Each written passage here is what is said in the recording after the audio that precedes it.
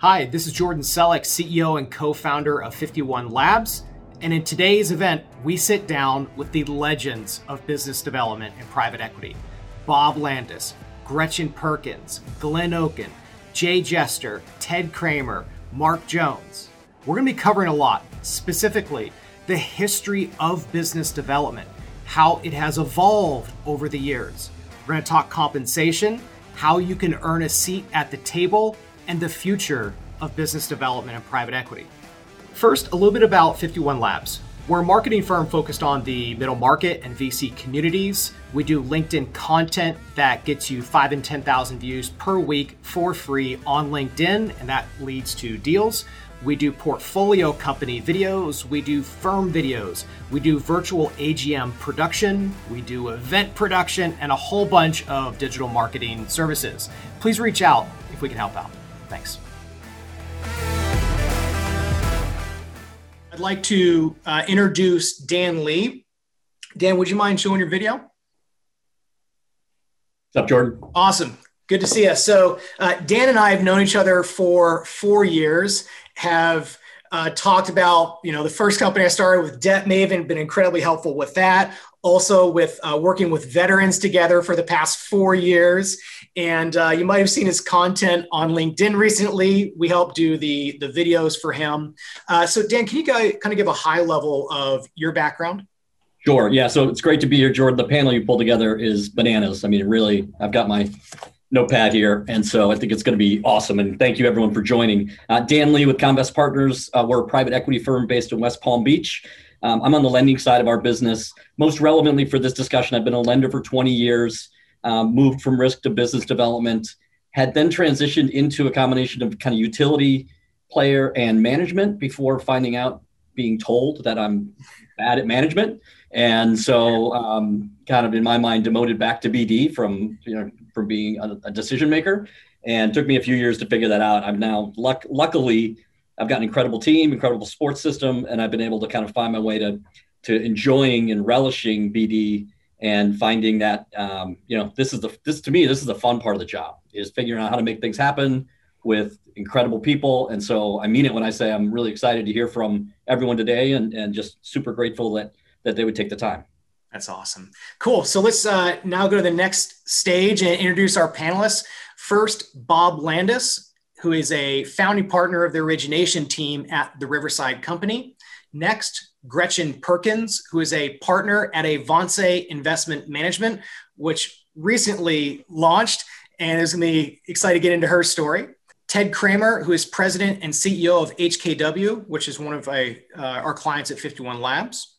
Glenn Oken, who is a managing director of Mangrove Equity Partners. Jay Jester, partner at Plexus Capital. And Mark Jones, partner at River Associates. All righty. So my first question, actually to help kind of frame this discussion, I want to kind of break it up into 3 macro pieces. One is the beginning of business development, the early days of getting this started. The next is the evolution of business development. We're going to get into internal attitudes about it, compensation, reporting, the teams. And the last big piece of this is the future of business development. So I'd like to start off with Bob and Jay to kind of talk about what was your journey getting into business development, and what were some of the challenges that you faced in creating this function? Yeah, Bob Landis here from the Riverside Company. I spent 24 years in bulge bracket investment banking, working with major companies, Pfizer, AGCO, John Deere, IBM, Pepsi, and then I spent the last 10 years in the aerospace and defense, working with L'Oreal, McDonnell Douglas, Boeing, Lockheed, Litton, Newport News, the entire gamut of the aerospace and defense. So when I transitioned from working with companies that had billions of dollars to working with a PE firm that had 15 portfolio companies, and I was the 23rd hire, and we were around for 32 years, and I joined 19 years ago. It was a transition that was brand new to me. I had no idea what PE was. I had no idea what the industry was all about, because most people didn't know what the industry was about. We were a small investment asset class that nobody talked about. And we really didn't move the needle much. People had heard of KKR and some of the others, but for us at the lower end of the middle market, all brand new. The one thing I knew was that I knew what I didn't know, and I didn't know the industry, but I knew how to market. I knew how to sell my company, my firm, and what we had to offer. And I also knew that we didn't have a very good CRM system. And that's the first thing that I implemented. Jay, what about you? Yeah, I'd go back to, my first job out of college, and I was an English major at the University of North Carolina. And I somehow was able to BS myself into an investment banking job with a firm called Bowles Hollowell Connor, which was one of the first non-Wall Street M&A boutiques, focused on this emerging middle market. I think we're just now beginning the fifth modern wave of private equity. So this is, to frame it, was at the beginning of wave two. After a pretty meaningful Gulf War downturn, I was working at this small M&A shop in Charlotte and had the chance to work for Erskine Bowles and got assigned to a project with him. We were trying to figure out how to generate business from this rapidly growing pool of private equity firms that were out there. So that was sort of the first introduction. When that 2-year program ended, what changed the path of, I'd say, the trajectory of my career, my life, was I got a chance to go to Tampa and meet Glenn Oken. So you really should be asking Glenn this question. But Glenn hired me as his wingman at Florida Capital Partners, which at the time was, we were probably 40, 50 million bucks from Chemical Venture Partners, focused on small deals. If a day passes that I don't find myself trying to ask myself, what would Glenn Oken do in terms of building relationships and trying to be the best at sourcing small deals, as opposed to, I think a lot of people came into business development of, oh, that's my foot in the door. I don't have a traditional finance background, so I can do business development until I can convince this firm that I can, they should trust me on the deal side. I think what Glenn taught me and really made me proud of was, go be the best at this. It's a really important skill set. That was a groundbreaking idea in 1990, 1992. I think more people are trying to do that now. And everybody you see on this call has realized the value of trying to be the best at finding deals, because last time I checked, it's really hard to tell the difference between $1 and another dollar. And the differentiation that you can provide in this seat and the leverage that you can get in this seat is awesome. So thanks, Glenn. Thank you. And Glenn, so that opens the door. I think one of your other panelists accused you of being one of the OGs in business development in private equity generally. So I'd love to hear your perspective on how you've watched yourself evolve and the position, the field evolve over the years. Well, I'll start by saying quite sincerely that the students surpassed the teacher in Jay. I think that when I started in private equity and FCP started in private equity in 1989, some of the greater challenges had to do with the fact that the industry and we were in our infancy. We really had to try things out and figure things out. Bob mentioned building a CRM. This was pre-internet. And so it was very interesting trying things, shooting some BBs before, big ordnance. And the types of things that we did, for example, was we literally subscribed to every paper version City Business Journal and scoured them and put that into our little spreadsheets, and then had to go see these people in person. There were conferences. I think ACG started in 1954. But I don't think that the organizations like ACG, IBBA, AM, and AA had matured yet. So there was just a great deal of effort to find information where we could, organize it as best we could, and then get out there. We did very early on organize ourselves along functional lines and did have dedicated resources and focus on BD. We did look at our universe of potential deal sources as customers and treated them with respect, which was not universal, I think, in the industry at the time. And then just built from there. And Ted, talk about as a founder and CEO, love your perspective on how you viewed the BD function as you built the platform? Unlike most of the firms here, HKW was founded a long, long time ago in 1903. What we do today is significantly different back then. But, to frame it into sourcing, when I joined HKW in 2001, I was actually hired to do transactional related work. I think if I said that loudly in the halls here in our office, everyone would laugh. And we started the sourcing when we got out of the pledge fund environment and into a formal fund structure. And, we were coming up 100-year-old anniversary, founded in New York, had some good success doing one-off deals. And yet we didn't have really any deal flow. So Jim Snyder, another partner, I flew to Cleveland on a cold February. National City Bank was an LP at that time. And, my light bulb turned on as I'm phone calling for meetings. We get meetings, we sit in, we hand out our business card, and we got, what are you guys, a law firm? Oh yeah, I heard of you guys before.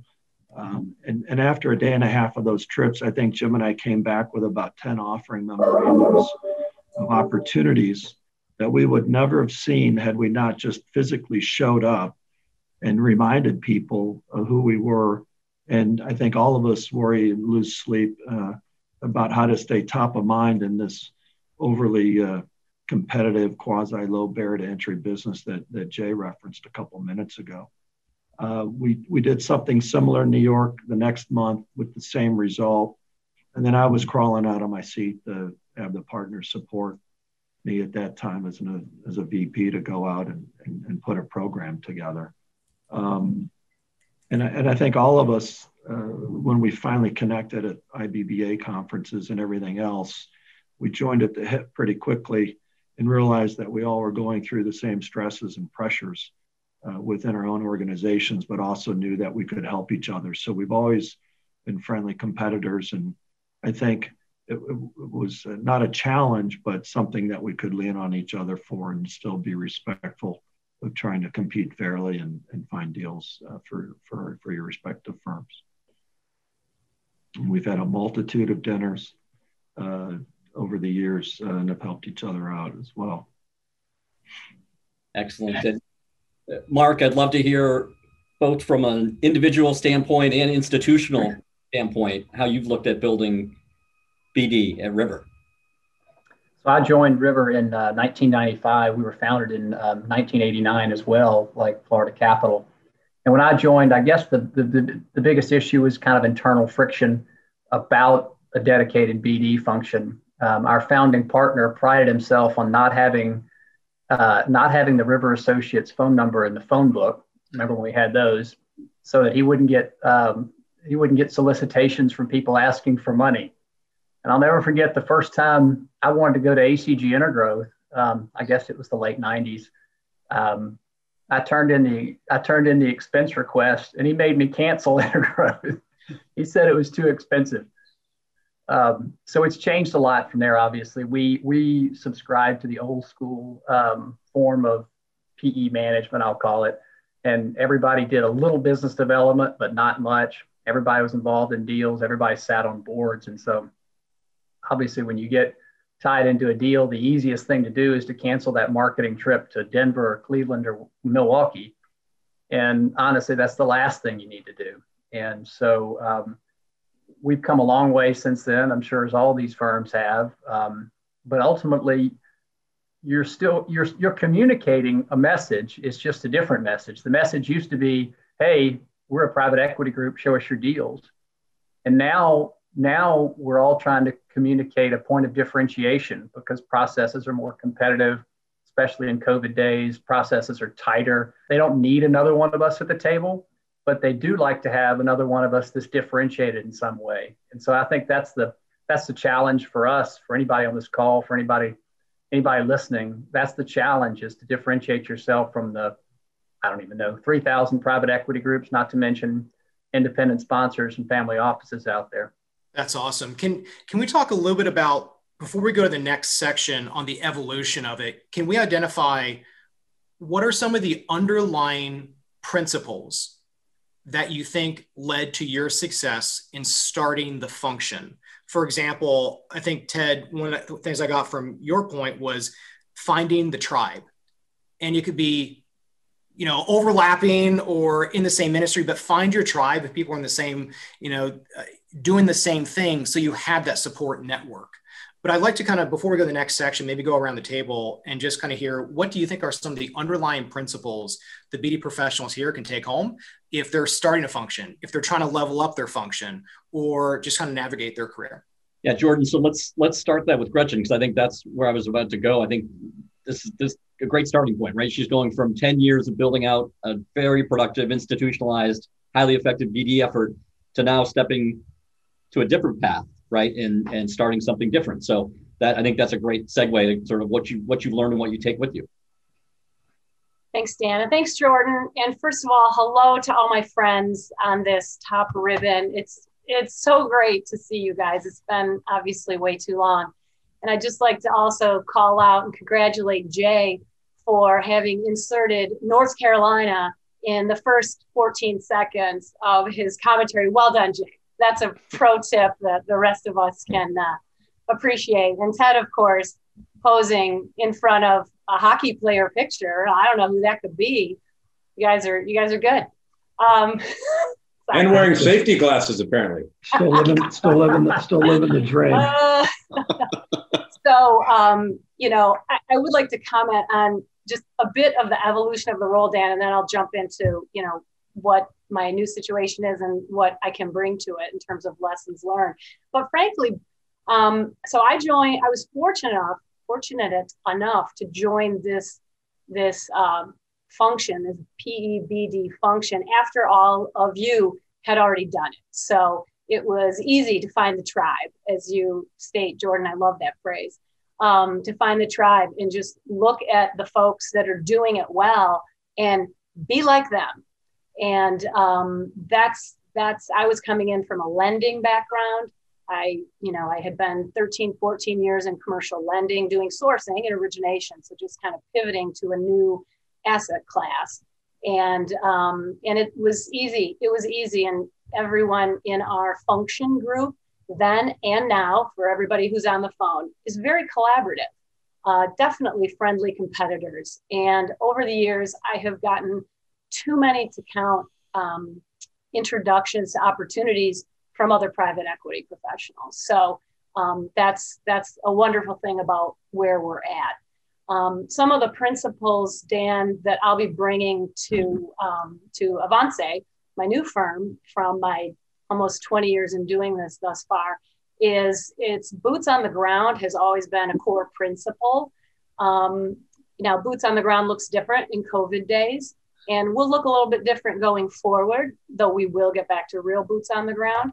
But, you have to consider 20 years ago, folks, investment bankers, there weren't independent sponsors really as a crew, other referral sources, even accounting firms, law firms, lenders, they didn't have great CRMs, right? So the being in front of someone's office, to what Ted described, but they would have never seen those deals had they not shown up in those offices, because people didn't have an ability to Google or go to some, great CRM and look up target buyers. So boots on the ground was required given where we were at in a technology world.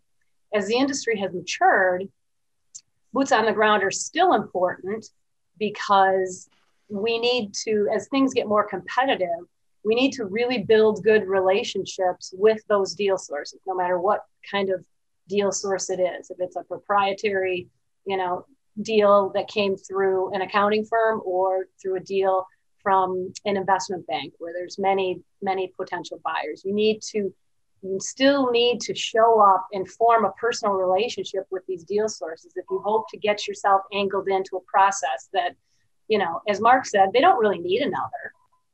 We need to give them a reason for wanting to have another in, and whether it's the expertise that we bring, others will claim the same expertise, and the personal relationship and people knowing you as a person for being responsive, candid, a straight shooter, smart, will be a good partner for their client. All of those things are the soft side and very, very important in now, 20 years later, participating in very, very competitive processes. Can we talk a little bit about I don't know how to phrase this delicately. I'll just say it bluntly. What does bad BD look like?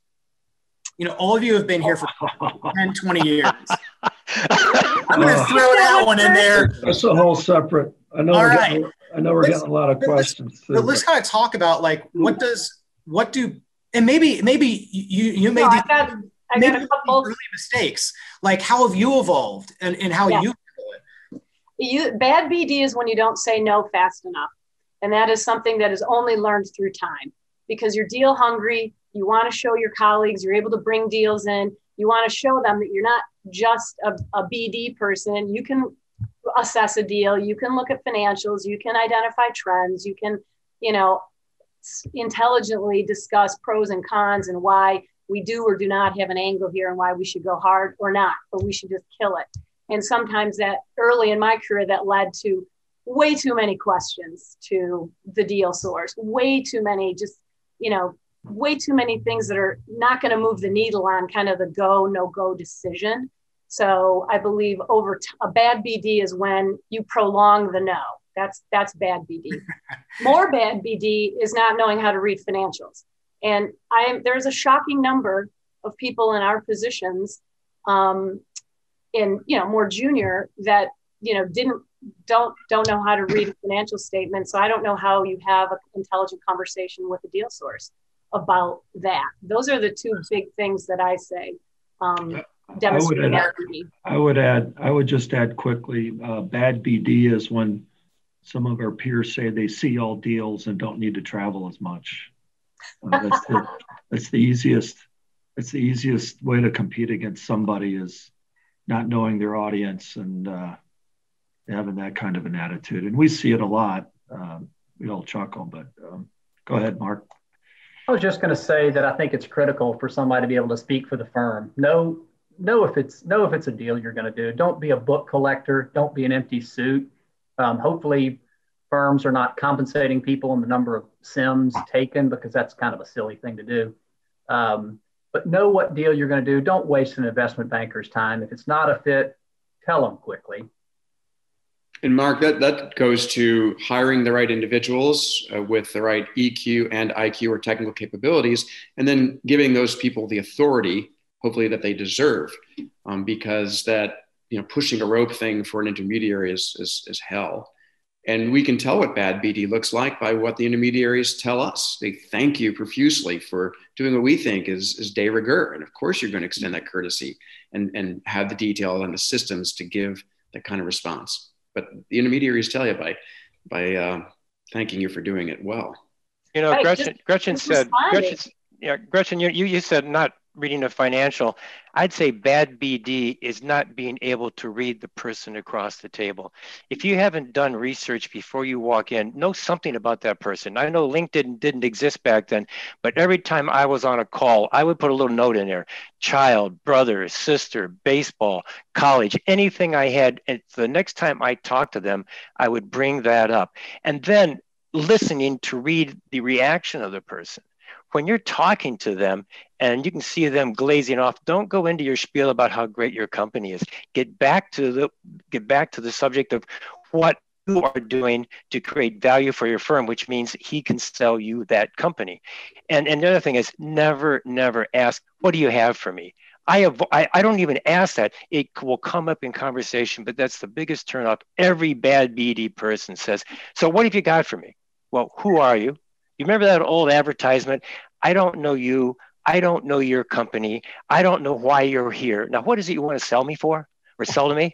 I mean, you've got to develop that rapport. And I think, Gretchen, you nailed it, and so did Mark. You've got to develop that rapport with the person somewhere down the line. You don't have that much time to do it. So you've got to do all your research ahead of time. What's in it for them? That's it. What is in it for them? If you buy a lot of companies, I could have one eye in the middle of my forehead and not bathe for a month. They will talk to me because I am money in their pocket. And you've got to create that value proposition for the person on the other side of the table. Why should I bring your company into it? How fast can you respond? And I think, you know, Dan, when you're talking about how quickly can you get back, a fast no, absolutely. Get back to them. It seems like one of the interesting things we've seen in this latest evolution or next stage is considering the reciprocal nature of the relationship, and that, you know, the private equity side has to be equally in the service mentality of the other parts of the community. And I was wondering, do any of you have a template form on feedback that you give bankers? You know, reason declined, XYZ bullet points. Do you see that as a best practice, or am I just kind of throwing stuff out there that's been tried and hasn't worked? You need that. Basically, you have to codify, you know, or record your reasons for rejecting everything and a sufficient data in your CRM, in part to give that feedback, but more importantly, to go back and slice and dice your data to find out what you're seeing, what you aren't seeing, just the trends. You have to make data-driven decisions, and capturing that information is essential. What I would add to, I think, in summary to what everyone's saying is, and we're sticklers about it here at HKW, is, you know, you're trying to, we're all essentially in the no business, right? You collect 10 books, you're going to say no to 10 or 9 or whatever the math is, but we never want to not see their next opportunity. So how does the best sourcing individuals in the industry, especially in the smaller end of the middle market, manage those intermediary relationships and investment banking relationships, so not to be disincluded on their next potential partnership for you. And I think that's pivotal. We're all in the benefit of the doubt game. You know, all things else equal, Mark Jones Rivers beaten HKW out of deals. We beat them out of deals. Same with many of us on the phone. Listening to you all is just taking the longer view. And how many years have you known each other? And then you have this type of collegiality, and it's just taking the long view of a career and the long view of the firm's reputation. But Jay, I'd love to hear your thoughts before we go to the next topic. Like, what does bad BD look like? And then I'd love to go into the evolution of BD, talking about like comp, attitudes, et cetera. You know, you'd ask the question about sort of key principles, and I think it ties in to what we were just talking about. And I'd say there are two. One is, and one leads into the other. There was a young adult book. I used to read all my kids' books from that they had to read in middle school and high school. And there was one called "Walk Two Moons," and it's the old expression that you have to, before you can understand somebody, you have to walk 2 moons in their moccasins. And then to your long-term point, I think that leads, if you do that right, to I think one of the guiding principles of good BD is creating a culture of what I call long-term fare. And I think the flip side is true. You know, I think some of the worst BD that you'll see is the short-term transactional mindset. And I would see it all the time where a deal partner leads a deal and says, hey, let's hire XYZ Bank to sell this company, or let them pitch this company because next week I'm going to visit this other company that I want to buy. And that short-term transactional mindset of I'll trade you a pitch for a win is a horrible idea. And I think as you can separate that, and as a BD person, first you have to understand the world of the investment banker or the intermediary. You know, and when I was at Audax, you know, we would close 10 to 20 platforms a year and 100 add-ons. A deal was the deal of the week, if not the deal of the day. From our point of view, the guy on the other side of the table, that might be the only deal he's trying to close in 2020. And that's a huge mismatch. If you pass on that, on the 1 or 2 or 3 deals of the year in a disrespectful, not long-term way, not only do you really hurt that guy's year, you destroy a relationship. Yeah. And so once you understand those economics and you can take the long-term fare, and I think a big part of a good BD person is also being the historian of your firm, and to be able to say, you know, in 1994, you showed us a deal and you gave me the chance to put my best foot forward, and we won that deal, and it was a great deal. And that was a long ass time ago. And I still remember that to me is a big part of the role of really good of BD is being that institutional memory for your transactionally oriented partners. Let's dive into, straight into the elephant in the room, which is compensation, how it's evolved, and how people on the phone can think about understanding their value. Because you all have been through your careers in BD and are at the top of it. How should they think about themselves? How should they think about salary, bonus, carry, or not? How should firms think about this? And let's have, Bob, would you mind kicking off? Yeah, I guess when you're looking at salary, how important is BD to the organization? And I know this is a question that everybody asked me when I joined because I was giving carry at the very beginning. Our philosophy has always been the third person that was hired was a BD person. Now that person only worked part-time, but BD has always been the lifeblood of the organization. So they were treated as part of the profit center, not a cost center. And that's a big distinction. So when you're working in a BD function at some other firm, how do they regard you and how do you flip it over from a cost center to a profit center? You have to convince internally, not externally to the outside world, to internally to your management that BD is going to allow the other partners and the other investment professionals time to work on deals, not to seek deals. Because if you're chasing a deal, you can't do a deal. And if you're doing a deal, you can't chase a deal. And if you don't respond to the investment bankers, they disappear. So the value proposition, you have to continue to sell that internally. Sometimes they're not going to start out getting carry, but that's your ultimate goal because that is the recognition that you're valuable. Now, there is carry and then there's carry. Partners are going to take a lion's share of that. But if you're not getting recognized and comped to stay with the firm and it's only salary and bonus, that's, I think, is a mismatch. And it's a recipe for you're getting your training there and you're going to go someplace else. You want to keep people and you do it by carry. If you think about what a really good BD professional is good at, and you think about the other functions where they can add material value to a fund, I think they would include fundraising. If you think about what skill set is needed, what disposition and what skills are needed, I think that is another way to add value to a fund that is hard to refute. It's kind of where the rubber meets the road. You've got to have the capital, and you have to have the deals as well. I think especially in the lower middle market where the job is huge. I mean, the universe of potential intermediaries, the universe of potential targets is so immense. The job is never done. And you want that luxury of choice. I think it's easy to argue one's value. I think gathering data and presenting the data in a powerful way is certainly helpful for people to be recognized. Raising the capital certainly can help as well. In our case, we do something unusual. Probably we grant phantom equity to our entire team.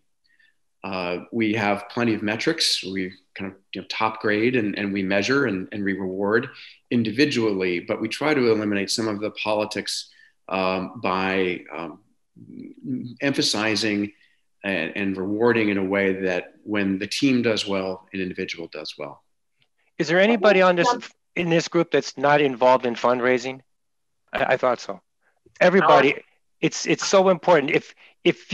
When I started out, we weren't invited, and then we started about the first year. They invite us in us. It was me the first year, and they kept asking, "Well, what do you do? These are the LPs. Why are you important?"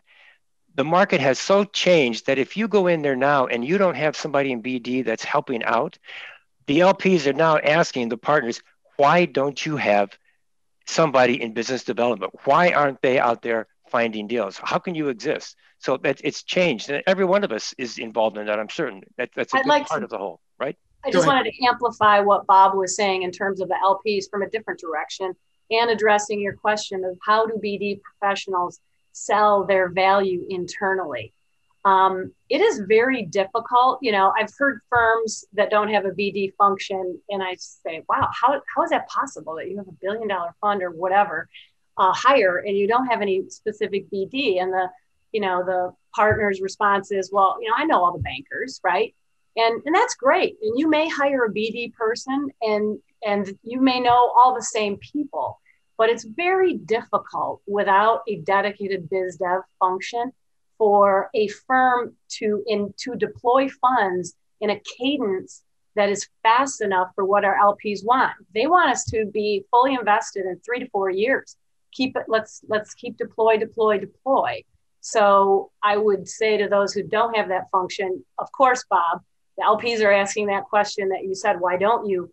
Because they can see that the funds that have dedicated biz dev deploy funds faster. It's a bandwidth issue. If you're sunk in a deal for 3 to 4 months, then you surface and try to find a new deal. Well, especially in today's environment, you got to lean in on things before they even come to market. So, Mark, what do you think about that? I think what we're all saying here, and I totally agree, I'm very involved in the LP relations and fundraising. I think what we're saying is for all of our firms who started the BD function early on, it's evolved. And it's not just finding deals, it's really it's the consumer facing side of the firm. It's the outward face that everybody sees. And it's not only relationships with investment bankers, it's not only fundraising, but we've kind of evolved that as well to include management meetings with potential acquisitions. And so I go to every management meeting and really enjoy it, because at the end of the day, it's the same skill set. You're in a competition, you're trying to differentiate yourself. You're trying to say why we're better than XYZ fund, the other 6 or 8 funds that you meet with. And so it's really another leg of the stool, interacting with management teams, entrepreneurs, and CEOs. And Ted mentioned that in this hyper-competitive period, you absolutely have to differentiate yourself. And who are the people that are going to be best equipped to recognize what the competition is doing? Maybe look more open-mindedly about the organization itself, your own organization, and say, these are our strengths, these are our weaknesses, and have the court sense to understand basic marketing. What should we be emphasizing and lifting up as our differentiators? It's probably not to folks in execution. It's probably people that are out there in the field and in relationship with friendly competitors and getting the feedback from intermediaries. It's also in identifying resources that are helpful, whether it's leveraging the relationships that I have with the people on this call, or the people watching. We got invited this morning to a management meeting for a company. And I thought, I happen to know an investment banker that does a lot of deals in a related space. I bet he could find some great resources, maybe a potential board member, maybe somebody to take the management meeting. So they're going to look to me, they're going to look to everybody on this call to be able to find that, be that Swiss Army knife and find those resources. I was going to say, if we'd done this call 15 years ago, there would have been about 3 people on the call, right? And so it does represent the evolution of the industry. It's moved from, I like to say 15 years ago, BD was a little bit of the equivalent of ESG today. It's like the partners and investment professionals of the firm kind of cringe when they hear it and think, oh God, we need a BD guy. Okay, well, just pay someone $1 million and, we'll tell them to bring books in. And so it really has evolved massively. And Bob, I think your comment's really important, largely because LPs have realized how critical it is that you not just have a BD function that's collecting books, but it's an authentic advantage in a process. It's knowing how to read the other person, knowing how to use the historical relationship with that banker to say, this matters to us, that mattered to us. You saw how we reacted.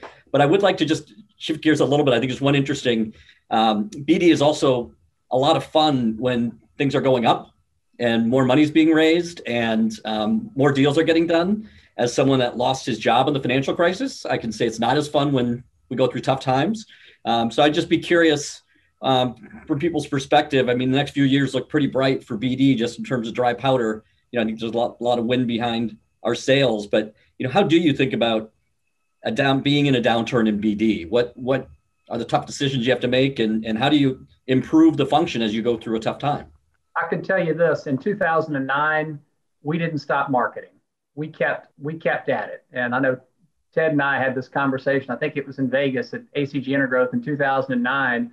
And I think you told me your philosophy was show up, and we did, and it served us well. And ultimately, some of those acquisitions that we made in 2009, 2010, they turned into very high returning investments. One of my favorite things about this downturn and the uniqueness of this downturn, and I'm speaking as an old guy, normally what would happen is there's a lot of young, hungry business development people coming up who are going to go to conferences, stay out late, build relationships, with the next generation of the investment bankers and the deal sources that are coming along. And in the COVID world, as I look at the, people I've known for 20 and 30 years on the call, what I believe is my advantage is I have a massive network and the ability to get those people on the phone, not because I've done something for them, but because we're friends. And I think the value of a broad network that has been methodically tracked and nurtured and built over decades has gone up because of COVID. It is hard to meet strangers in the world that we're in right now, despite LinkedIn and all those advantages. It's one of the things that, again, as an old guy, I'm kind of excited about, is that an asset I've always thought of as one of my core assets has multiplied in value. And it does. I think it begs a logical question. And it looks like from the question board, one of the ones up there is, how does a young person break into BD in this world? And I think it's a very challenging question. I would just add the question about how do you manage sourcing in the downturn. I think it gets into the prior question too a little bit. It's the culture of the firms, that the private equity firms out there, if they're slashing people or slashing budgets in a downturn, when you've got to go find a high quality person, an high quality business to sell at the exactly wrong time to sell a business, that can scream a little bit to how they prioritize sourcing within your organization, which obviously can impact comp, carry, bonus, career pathing and everything else. But I think the best sourcing firms and the ones that I have the most respect for almost double down in tougher times. Back in 08, 09, Glenn Skolnick, who was running the firm, came into my office and said, I'm going to go find deals. Go set me up on trips. All hands on deck, go help tenant sourcing find deals so we could just get out and shake those trees. And I think firms that look at it differently, not that they won't be successful, that it can be harder. I sense too, on the downside, it depends, as I think all of us would say, there's more and more specialization among funds. When we would all connect a long time ago, it was more generalist, more industry agnostic. I still think the shoe leather that Gretchen referenced is hard, but still the best way to create authentic relationships. But I do think the models have changed with regards to how sector-focused sourcing, and that could change how people will go about it in the next big downturn as well. It starts with firm strategy too, I think, because there are certain firms where they cannot handle complexity. They need perfection. And in the downturn, that's going to be extraordinarily hard to find. If you happen to be a firm such as ours, where we can handle complexity, then I think as the LP community finds and the data reflects, some of your macroeconomic nadir or dislocated periods can be your most attractive periods in which to be investing. So we just, full steam ahead, keep at it. Those differentiators of being able to handle complexity become more relevant and more helpful.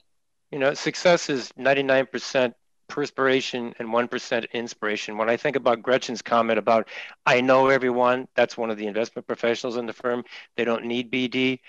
And I go to Jay's comment. Jay said they did 100 add-ons. You don't find add-ons by dealing with a partner at Lazard or Houlihan. You find those add-ons by finding and talking to the little investment banks that really, that one or twosie that Jay was talking about that are so important to them.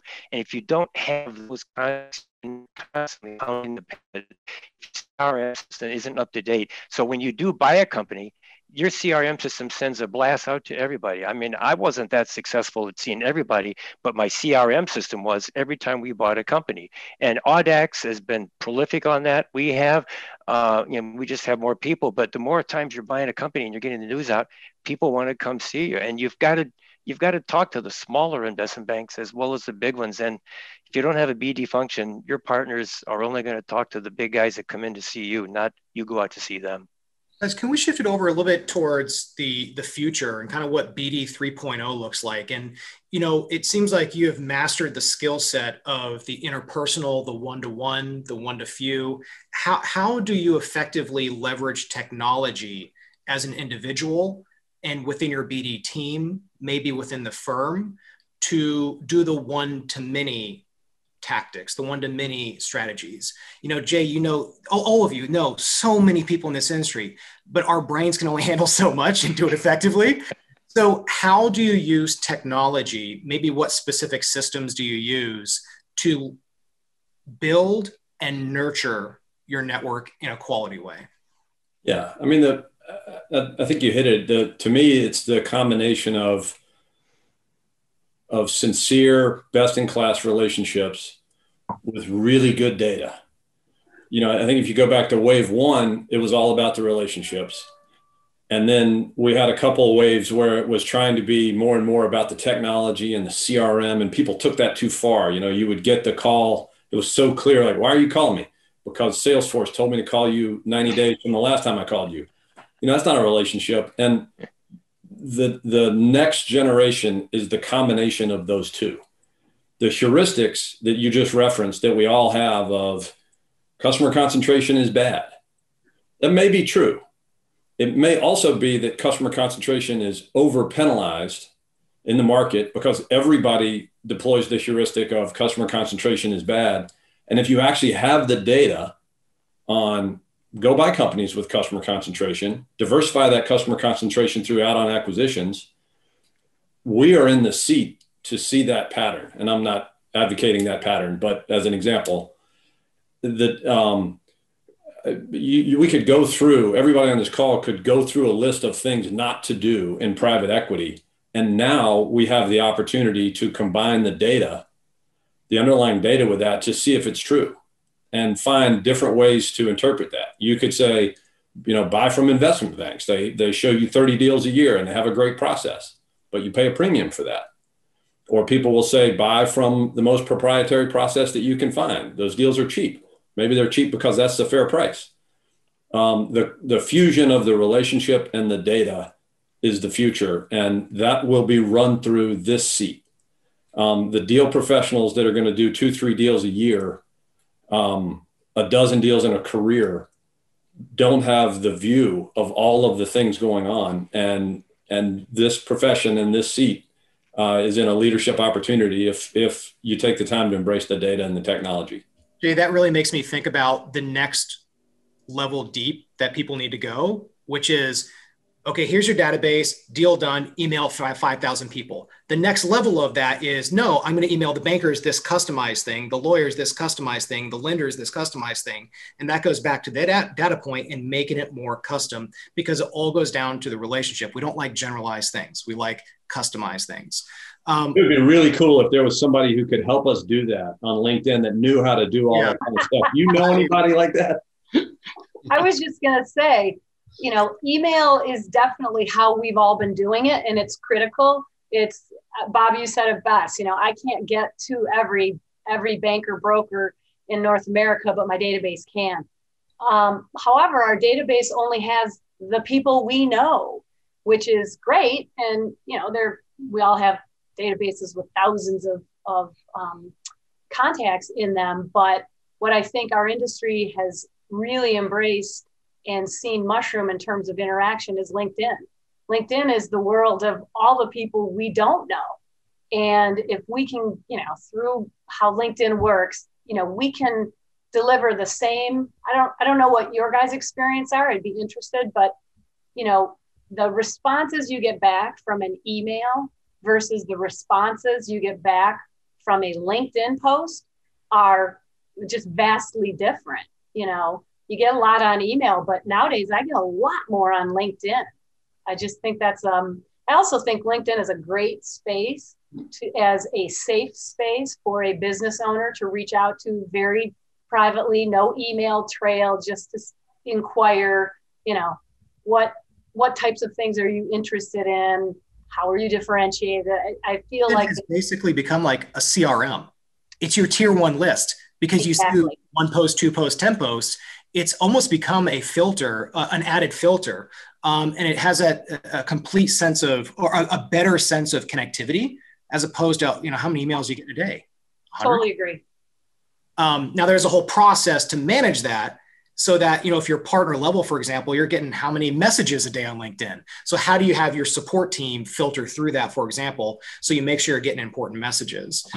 But it works. I mean, on our last webinar, Ted, we were talking about the case study with Ryan Grand, who's a principal at HKW. He got 70,000 views on one post that led to 15 deal inbounds. That's the one-to-many stuff that works. It is never going to be this good again on LinkedIn. It's just like Facebook and Instagram. Yeah. Well, Brian, I don't know if Ryan's listening, but his personality is just so dynamic. Of course he would get that many.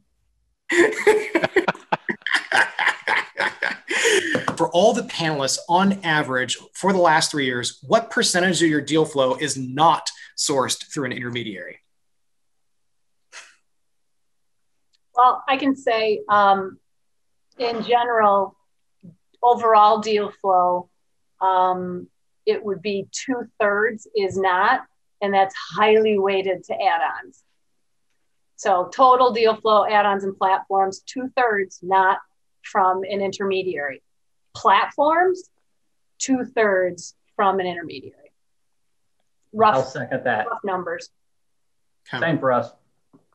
Well, that kind of goes to another question for proprietary. How do you manage your activities during the day or the week so that you can focus on that either as an individual or with your team to get those maybe industry focused proprietary deals where you have to spend time with CEOs, the CFOs and teams? How do you think about managing your time for that? Maybe Glenn? That's where you need a quick no. I think it's based on your experiences and what you feel is working. Frankly, the vast majority of our deals are coming through an intermediary. In the lower middle market, that intermediary may be an individual as opposed to a even mid-sized organization, but the vast majority are. And over the decades, we've played with the ideas of doing more proactive things. We have done some dedicated searches, but that still involves an intermediary. And I respect and would love to hear from friends who truly have had a successful, truly proactive deal generation effort that does not involve an intermediary at all. For us, we really work closely with the intermediaries. Over this year for our microcap fund, I would say almost 50% of our deals are not through an intermediary.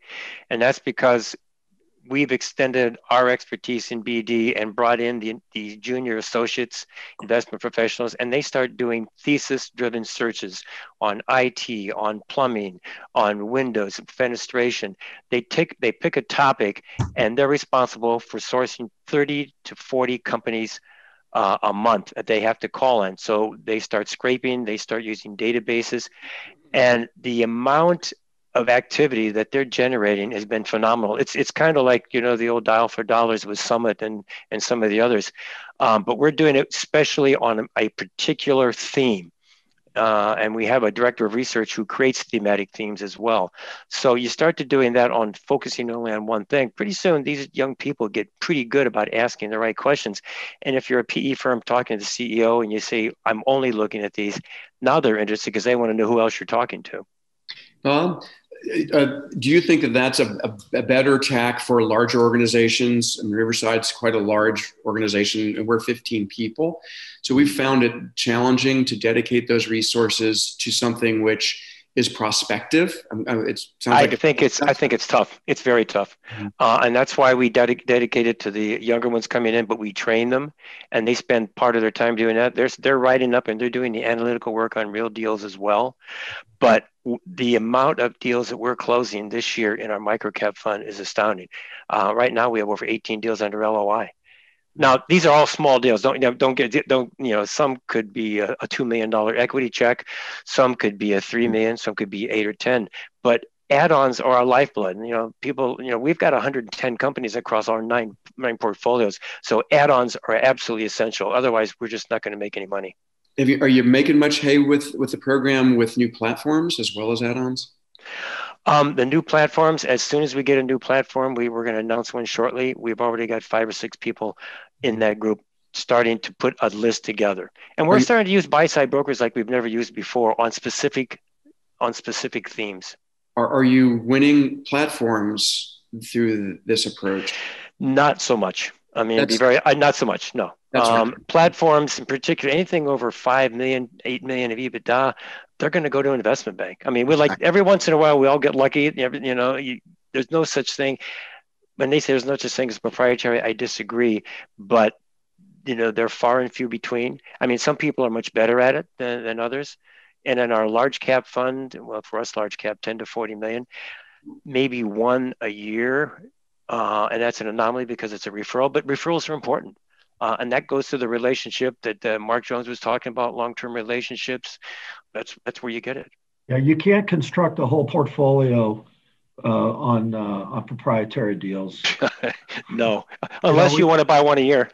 We find that from an add-on perspective, we've been having good success working with the CEOs and the partners before we close on creating a list. At the end of the day, the leaders that we partner with should know, they're right up the fairway, 10 plus add-ons. And then we hire a firm to find the other characteristics of those companies. The buy-side firms for platforms, Bob nailed it. 3 or 4 million in EBITDA is about as large as you can get. And we look at it from a return on time. A lot of sourcing firms want volume, cram that funnel at the top. Some don't. Probably depends on what sectors you're chasing. But I think we would all agree, our partners who look and pick at deals, they can be less emotional if they have more things to pick through in your review. Hey, Jordan. Yeah. There's a good fundamental question that I wanted to highlight, and I think it's important for this discussion. Someone asked about how you track success in business development. And so knowing that it takes time to build success in deployment, or what I would call achievement, there's putting money to work, there's doing a deal, that's achievement, that's easy to measure, easy to pay for. How do you guys think about the other elements of the job that are important? I'll call it the activity per se, like what activity is going to lead to deployment, and how do you assess if people are on track? That's where I think we would all agree, that's where we find some of the peers in our industry can get trapped by the culture, the expectations that the firm that they're working for. To be snide is, you get hired at a PE firm to go find deals. Here's 800 relationships that are the firm's relationships that you're responsible for maintaining. And you got to go find 3 platforms a year that we're going to pay 3x for from all these brand new relationships that you have to indeed go find. And by the way, you have no clout as to which deals you're bid on and or what value. Go have at it on your small budget. I mean, it's not going to work. And I think, for those that are still on the Zoom here, if you're considering PE firms and doing sourcing, that snide example is loud and clear to all of us, and you need to be careful on how you work through that. Gretchen, I see you nodding. What would you add? 100%. For me, tracking the activity has always been about, what is going to get us to the signed deal and the business owner that's going to say yes. First of all, you gotta have deals coming in. Definitely, that number shouldn't rise to infinity. It should, in fact, go down at some point of your firm's evolution as you train the bankers what you want to see and not waste your time with the things you don't want to see. So I think a good measurable is IOIs. Those are deals that I and my team brought in that were attractive enough that the firm as a whole decided to issue an expression of interest.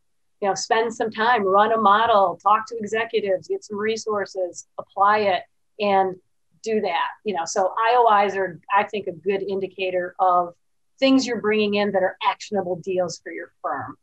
Now, what gets you to IOIs? That's tracking the boots on the ground. How many meetings, how many calls, how many, panels where you demonstrate thought leadership, how many conferences you attend. Those sorts of things are what drive the funnel, and the relationship building drives the conversion to an IOI. And then driving conversion from IOI to LOI is a whole lot of very firm specific things that you bring. I truly believe in a competitive process. The logical firm that should buy that will win, right? Because they're bringing some angle, some executive, some experience to a process that resonates with the business owner. So we all have to find those deals that there's a Venn diagram that aligns with what is special about what we bring to it. And we should go hard at those deals, not every deal. I think that's a great point. That IOIs is a wonderful metric. We've probably all been through this. Like early in your career, you tried to score deals and score deal sources, and you realize how different people see a deal or a deal source, and it's almost impossible to standardize that.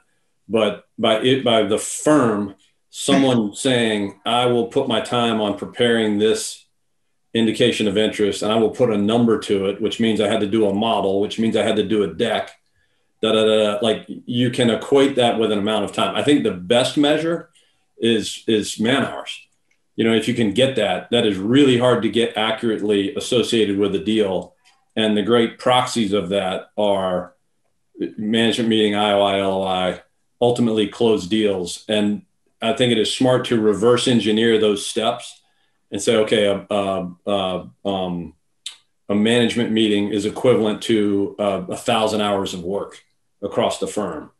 And to associate the points in your CRM with those. And then I think also it's really important to study the value of your deal sources. We all know deal sources that are good for 50 deals a year, none of which you even open the book. And there are other deal sources that will show you 2 deals and you will fight tooth and nail for both of them because you know the quality of that source. And if you can figure out how to lever that data and create a score system that is transferable to the rest of the firm, that's the sweet spot. Yeah, I think it's quantitative and qualitative. When we started out, we did how many deals have you brought, how many deals made it through the investment committee, how many pre-IOIs calls did you make, how many IOIs, and then where the rubber hits the road, how many LOIs did you issue? And to go one step further, what we've started to do over the past couple of years is 6 months down the road, we go back and we start to track what they call deals done away. I got that from Jamie Dimon way back when at JP Morgan. What about the deals we didn't do or the deals we lost? Did you go back and look and see what happened to them? And every once in a while, when you have the time, you find that one nugget that it was a failed auction. They didn't call you up because you didn't make the cut. And then you call them up and say, gee, I should have thought of you. That's happened a couple of times. So those are the processes that once you start to refine the basics of tracking what your BD person, then what else have you done? What about your database? And I would say one thing about management, it's up to management to figure out what are the right incentives. What should they be tracking? The BD person might be floundering because they're bringing in so much because they tell you to bring it in because the investment professionals say bring it in. Somebody at the top has to say, enough of that. Let's not count numbers just so we can tell our LPs we're bringing in lots of deals. I want you to focus on specific industries. And that's sometimes the BD gets tied up in the woods because who pays his salary? The investment professionals. So you do what they tell you to do, but they may be wrong and you've wasted it. So to go to the question, who do you report to? You should never report to an investment professional. You should report to the head of the firm because they're the ones that are going to track it. And we used to call the pointing of the spear. Our job is to fight the investment professionals if we think it's a good deal. And Jay, you hit it right on the nail. The numbers may not be there, but the quality of the investment banker that brings you these, when he puts his reputation on the line, say, I've met these people, you need to take a meeting. That every once in a while you put your neck on the line for that when you go up against the investment professionals. And so if they're the ones that determine your salary, I think you have a failed strategy. We used to say in the Army when I spent there, expect what you inspect. And it's the guy at the top that has to inspect, and then he can expect performance. Sometimes, like I said, the BD guys get tied up in the trees because the people that are doing the deals are off on the wrong track. Well, this is great. There are a lot of other questions, and I think we'll just put together a summary article and probably either do some one-on-one calls or send some emails so we can get these answered. Because I think, this is a rare opportunity to bring together, this panel and just hear all the knowledge that you have. And there's so much to learn here.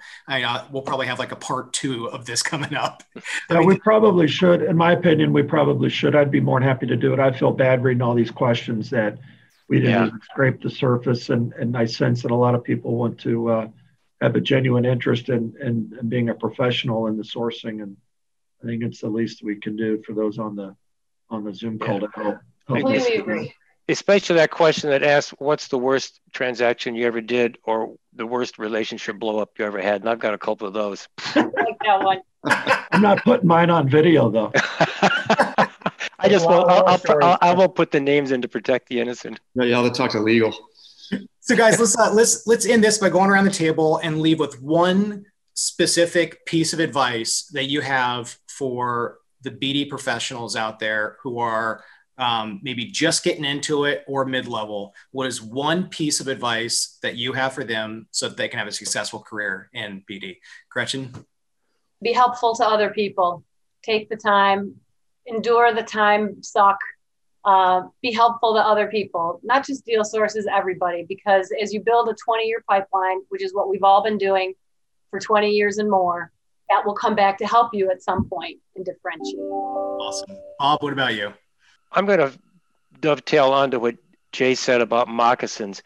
Put yourself in the other person's shoes and treat them as you want to be treated, and it will resonate. That goodwill that you're generating, I'm not talking about Mary Poppins. I'm just talking about try to understand where they're coming from and address their concerns, not your concerns. Jay? Be long-term fair. Here we go. Mark? I think a good swing thought is to realize that every interaction you have with an investment banker is potentially an audition or a non-audition for a future management meeting, because in their eyes, you're sitting there across the table and you are the firm to them. So don't screw it up. Awesome. Ted? Know your audience. Calling on some of the sophisticated bankers on listening to us is a lot different than small intermediaries and smaller communities. Perfect. Glenn? Go wide in numbers, but then also go deep. And on the going deep and the personal comments that folks have made, ask a magic question. What would you do for fun if you had more time? And people light up, and the previous 15 minutes get forgotten, and they'll remember you. Dan, taking us home. Yeah, no, I would say just it's been said very well. Be human. Don't be binary. To Bob's point, know that it will come back to you. Work like hell, and know that reputation and integrity wins long term. So just own it. There we go. Thank you so much for doing this.